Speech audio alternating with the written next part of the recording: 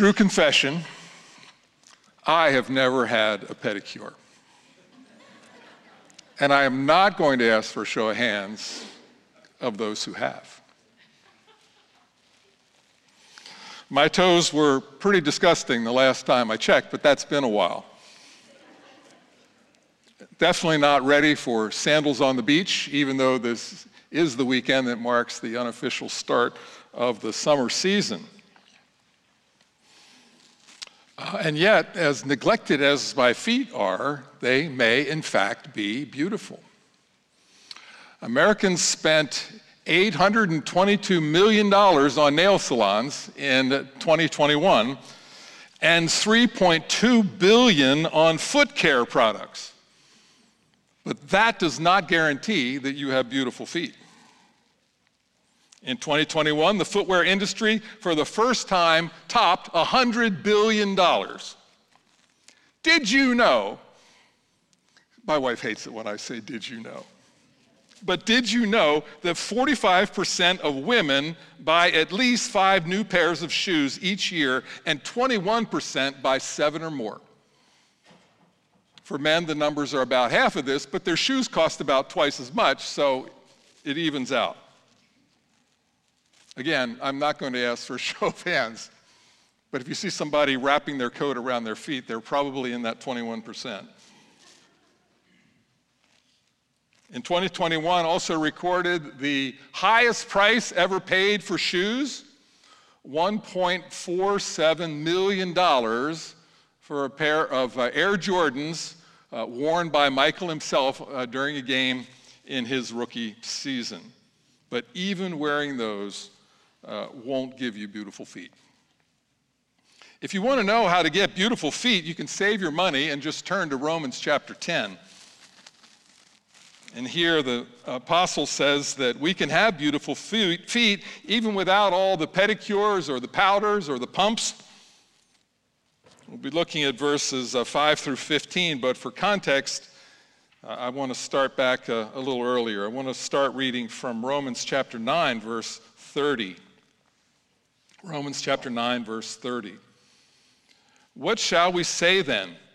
That Gentiles who did not pursue righteousness have attained it. That is, a righteousness that is by faith. But that Israel, who pursued a law that would lead to righteousness, did not succeed in reaching that law. Why? Because they did not pursue it by faith, but as if it were based on works. They have stumbled over the stumbling stone, as it is written, behold, I am laying in Zion a stone of stumbling and a rock of offense, and whoever believes in him will not be put to shame.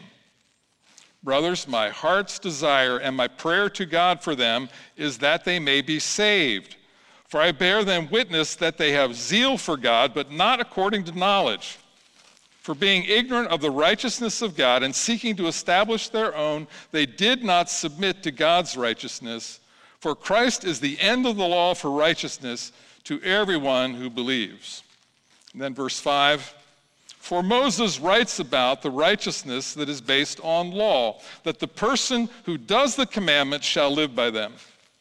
But the righteousness based on faith says, do not say in your heart, who will ascend into heaven, that is, to bring Christ down, or who will descend into the abyss, that is, to bring Christ up from the dead. But what does it say? The word is near to you, in your mouth and in your heart. That is the word of faith that we proclaim. Because if you confess with your mouth that Jesus Christ is Lord and believe in your heart that God raised him from the dead, you will be saved. For with the heart one believes and is justified, and with the mouth one confesses and is saved. For the scripture says, everyone who believes in him will not be put to shame, for there is no distinction between Jew and Greek. For the same Lord is Lord of all, bestowing his riches on all who call on him. For everyone who calls on the name of the Lord will be saved. How then will they call on him in whom they have not believed? And how are they to believe in him of whom they have never heard? And how are they to hear without someone preaching? And how are they to preach unless they are sent? As it is written, how beautiful are the feet of those who preach the good news. But they have not all obeyed the gospel, for Isaiah says, Lord, who has believed what he has heard from us? So, faith comes from hearing, and hearing through the word of Christ. These are the true words of God. Amen. This passage is all about salvation, all about reaching the lost, attaining salvation, attaining righteousness before God. These themes are very important in the book of Romans, and they're also very appropriate as we think of sending out these mission teams. And so for an outline, I'm going to give you three reachings: reaching righteousness, reaching salvation, and reaching the lost. The letter to the Romans is Paul's clearest and most detailed description of the gospel. Throughout the epistle, he wrestles with this concept of reaching righteousness. He said to the Jews back in chapter 2 that it is not the hearers of the law who are righteous before God, but the doers of the law who will be justified. Well, that sets a pretty high bar for who is going to be justified. And yet in chapter 3, he says plainly, none is righteous, no, not one. No one understands, no one seeks for God, and therein lies the problem. With trying to work to reach righteousness, our sin and our depravity prevent us from fulfilling the very things that can bring us to righteousness. The heart of the gospel emerges in chapter 3 of Romans.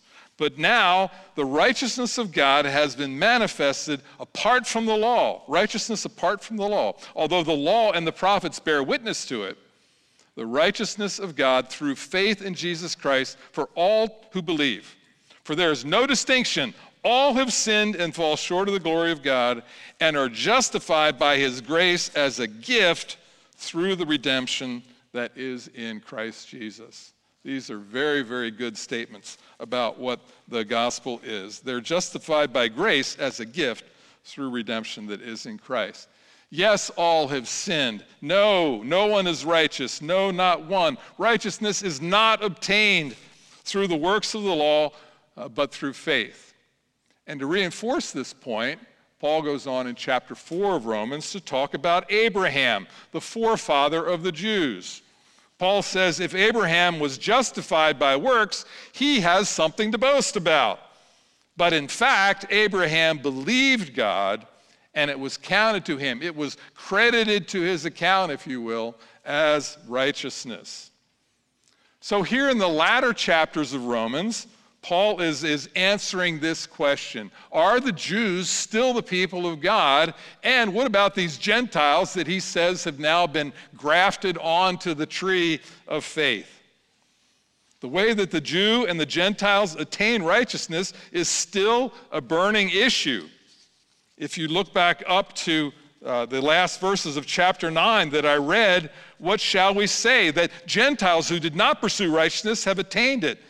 That is a righteousness that is by faith, but Israel pursued a law that would lead to righteousness, and they did not succeed in reaching that law. Why? Because they did not pursue it by faith, but as if it were based on works.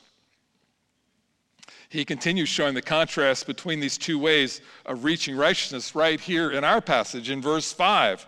For Moses writes about the righteousness that is based on the law. Where did Moses write about this? Leviticus chapter 18 is one good place. Leviticus 18:5 says, "You shall therefore keep my statutes and my rules. If a person does them, he shall live by them." If you do the law, you will live. You're standing before God. Your righteousness is based on keeping God's statutes and rules. And yet we know that Israel was unable to do that. And perfect obedience is actually what's required. James chapter 2 says, whoever keeps the whole law but fails in one point has become guilty of all of it. And so reaching righteousness by our works is doomed because we sin. All have sinned. And we've all failed on at least one point of the law, and so we've become guilty as lawbreakers before a holy God. In contrast, verse 6 says that there is a righteousness that's not based on works, but on faith. Paul wants his Jewish background readers to understand that even though this righteousness is based on faith in Christ, it is rooted in the Old Testament scriptures. He draws a warning from Deuteronomy chapter 9, verse 4.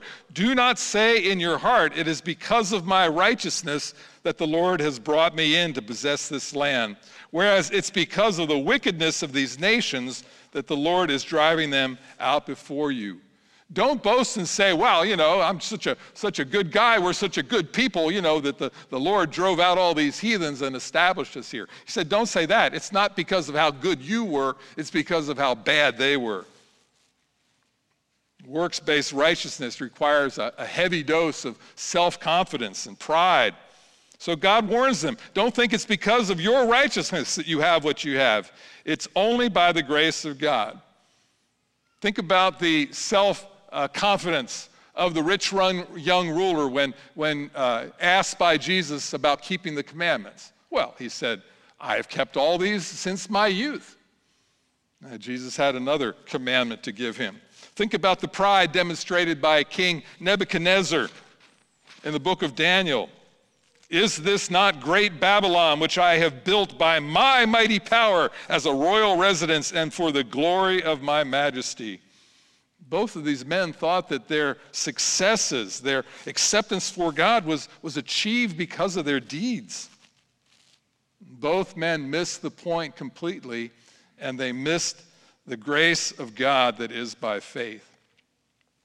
Many of us in this world capital, in this powerful city of Washington, D.C., we've achieved some measure of wealth and riches and power. We're tempted to think that we have achieved so much by our own smarts, by our own hard work.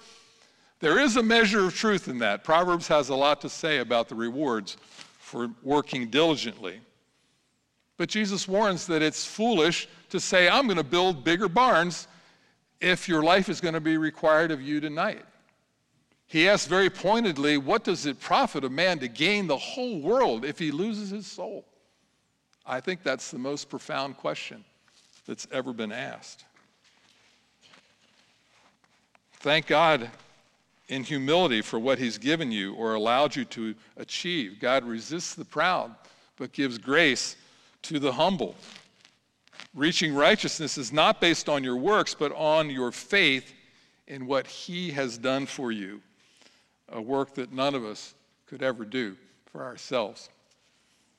This humility is what Paul is prescribing in our text. Verse 6 also says, don't say in your heart, who will ascend into heaven? That is, bring Christ down.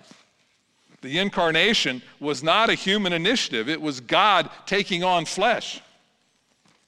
And don't say who will descend into the abyss, that is, to bring Christ up from the dead.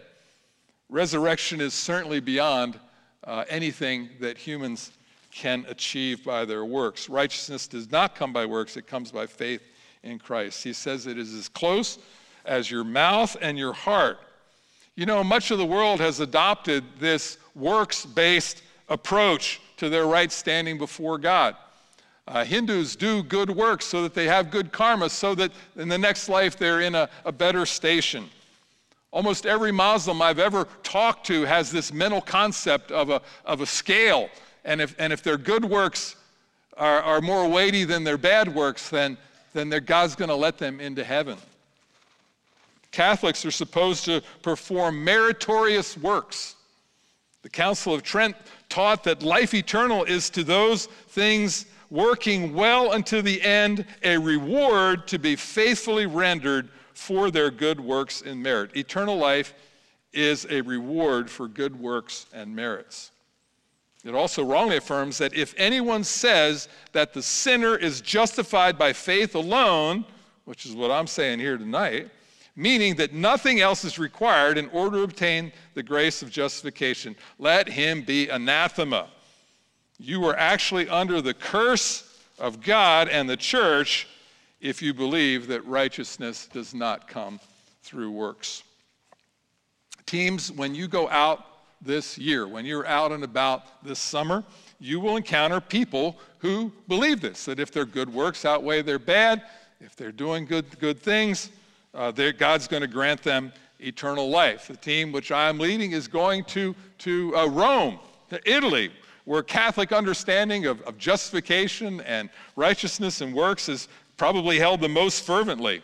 But many people right here in the U.S. think this is true as well, that, well, they're going to go to heaven. They're better than their neighbors who doesn't recycle and he only mows his grass every 3 weeks. I'm better than him. It would be worthwhile to discuss among yourselves what you will say in response to people who say that. Because those trusting in their works for salvation are going to be disappointed and they're going to come up short. Galatians 2:16, a person is not justified by works of the law, but through faith in Jesus Christ, because by the works of the law, no one will be justified.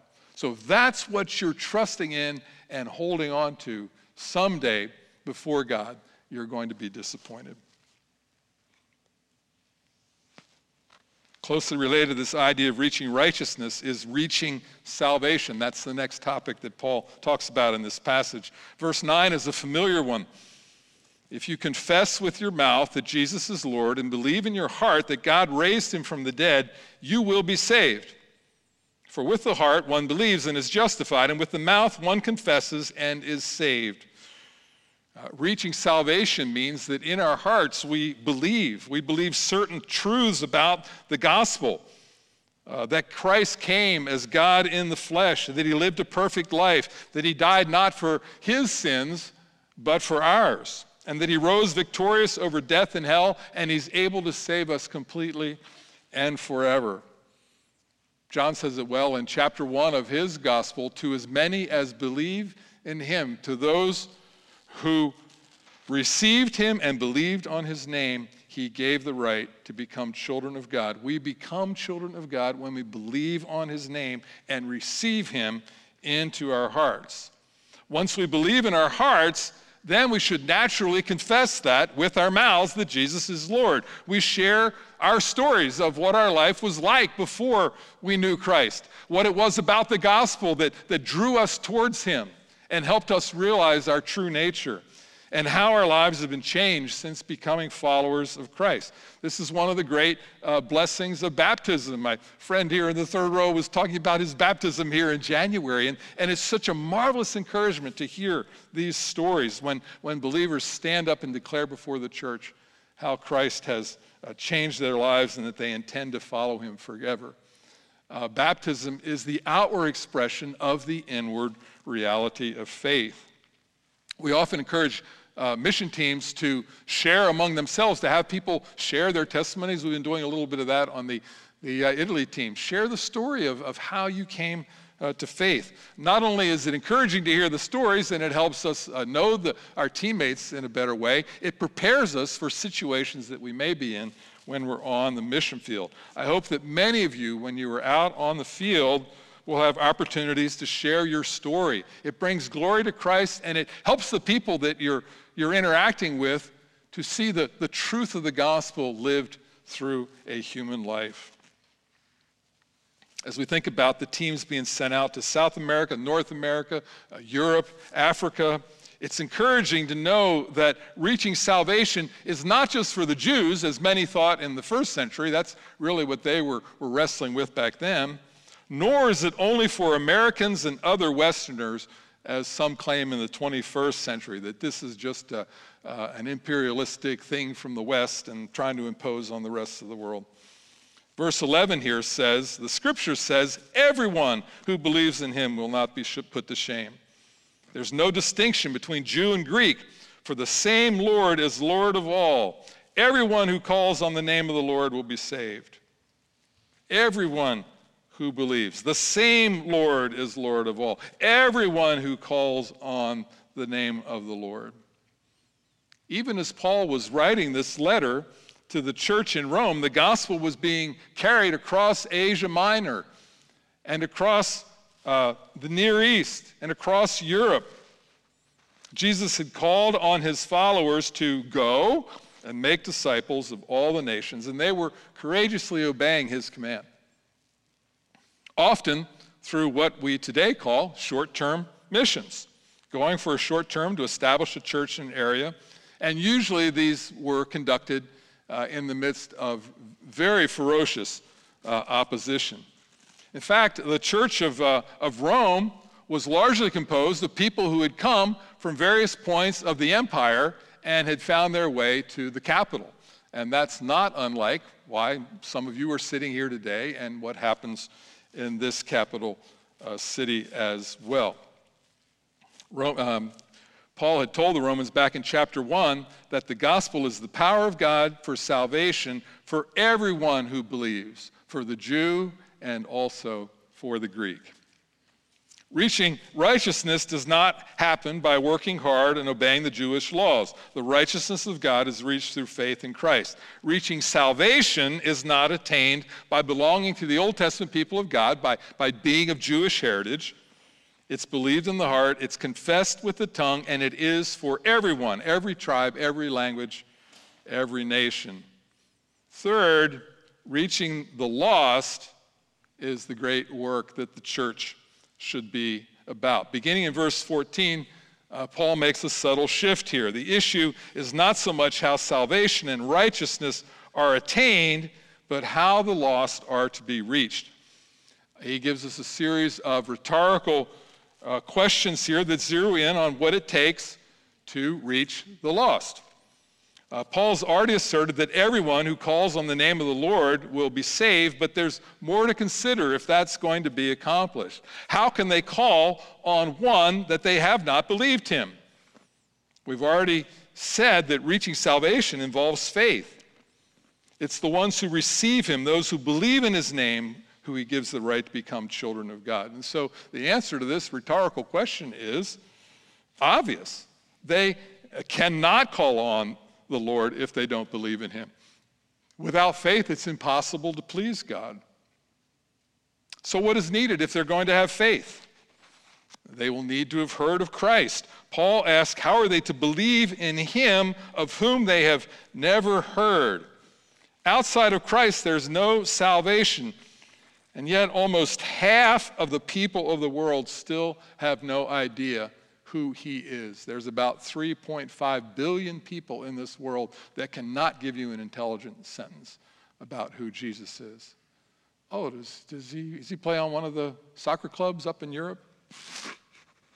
Is he Santa Claus? I don't know.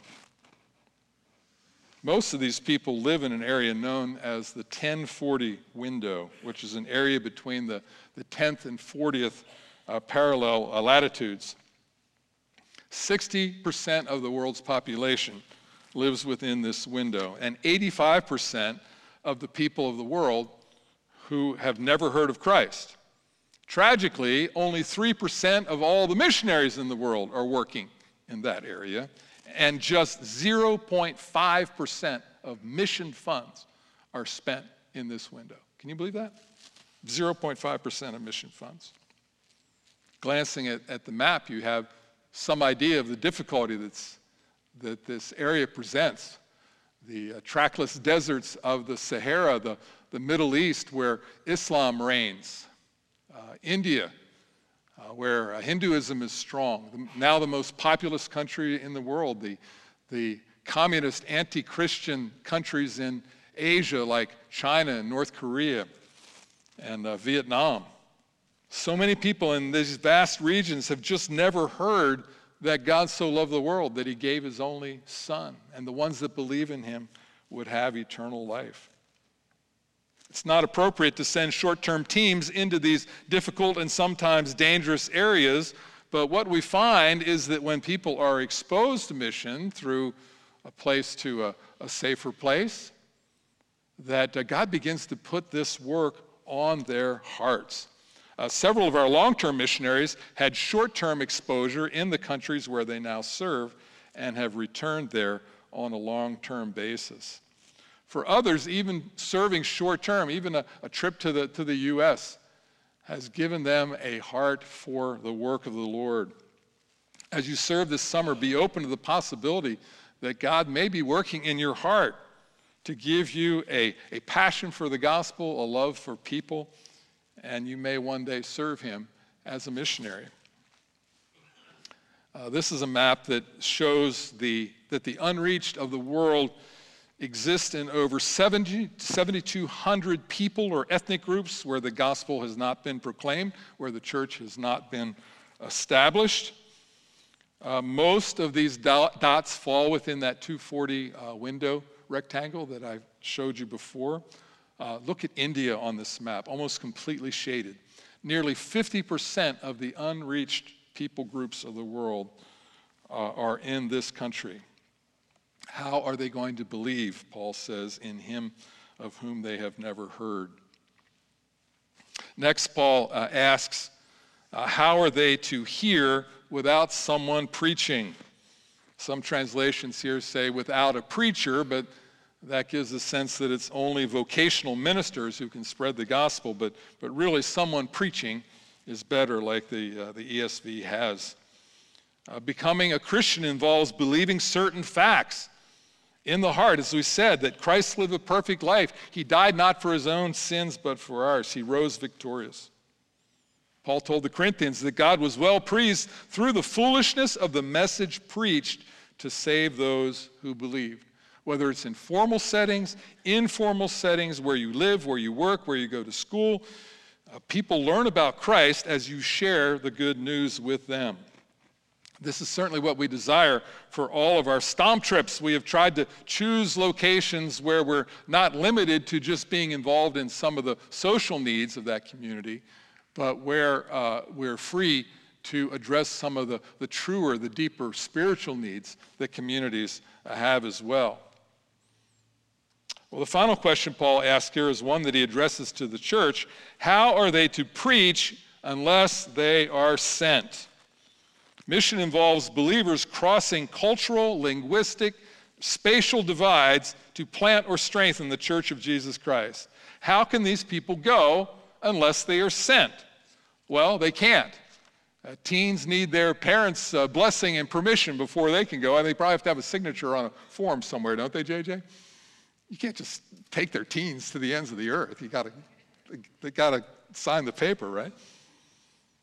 Almost everywhere we're going requires purchasing plane tickets, renting cars and vans, buying meals. We're procuring VBS supplies, crafts, funds for construction projects, community repairs.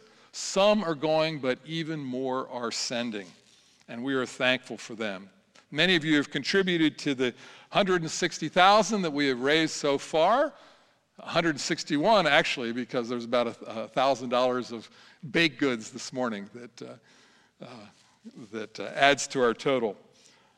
More is needed. The World Missions Council is grateful. Some of our elders are here. We are grateful for this support because we have a small budget for short-term missions, but we know every year that it really is going to require the sending of the church if it's going to happen.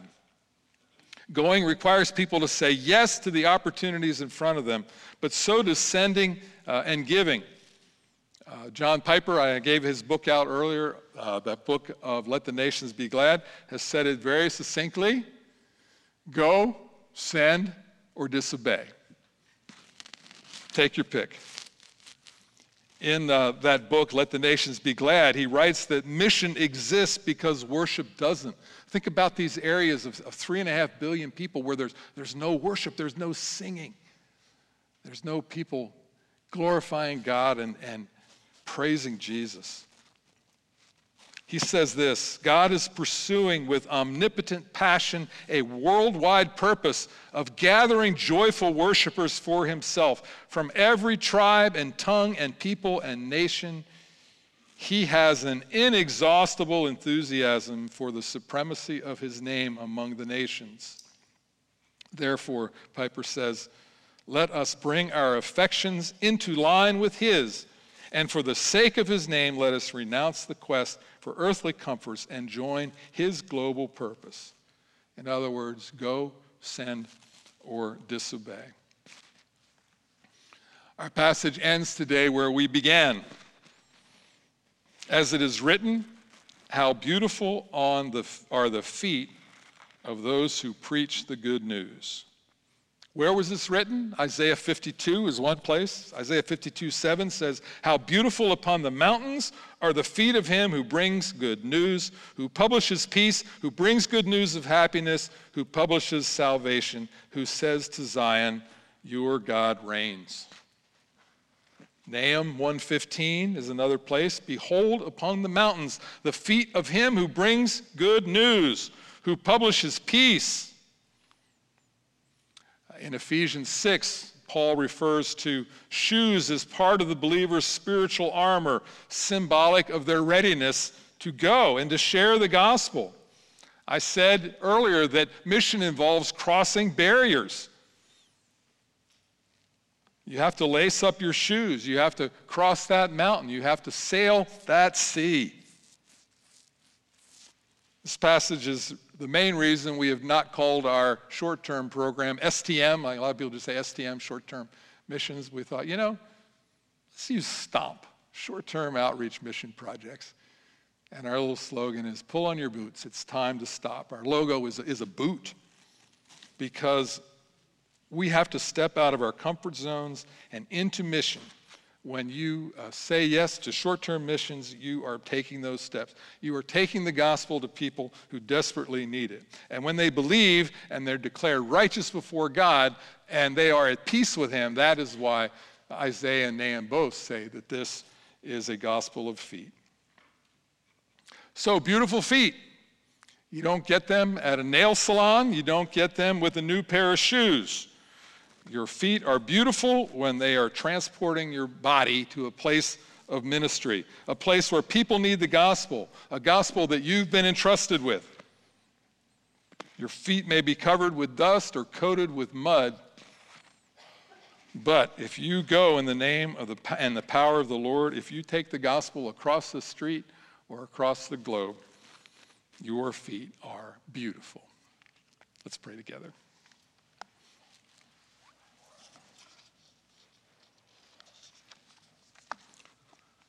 Lord, probably too often our feet are propped up. They aren't carrying us places where you would have us minister. But Lord, in this service, we can celebrate those who are stepping up and stepping out. And Lord, their feet are beautiful. We pray you would bless them. We pray you would protect them. We pray you'd give them health. We pray that you would carry them, Lord, to hearts that are open and hungry for you. Thank you, Lord, for assuring us that it's not the things of this world that make our bodies beautiful, Lord, but it's those who have borne the scars, those who have been beaten down, those who have given their lives in service, Lord, that truly are the most beautiful. So give us all beautiful feet, we would pray, Lord. Help us to be about your business, we pray in Christ's name. Amen. And now, for a parting word from Pastor Jesse Johnson. Thanks for joining us. If you're in the Washington, D.C. area, I would love to see you at Emmanuel Bible Church. For more information on our church or our current service times, go to ibc.church. For more information about the Master's Seminary and their Washington, D.C. location, go to tms.edu. I hope this resource has been a blessing to you, and it helps you seek the Lord daily, serve others around you, and share the gospel with boldness.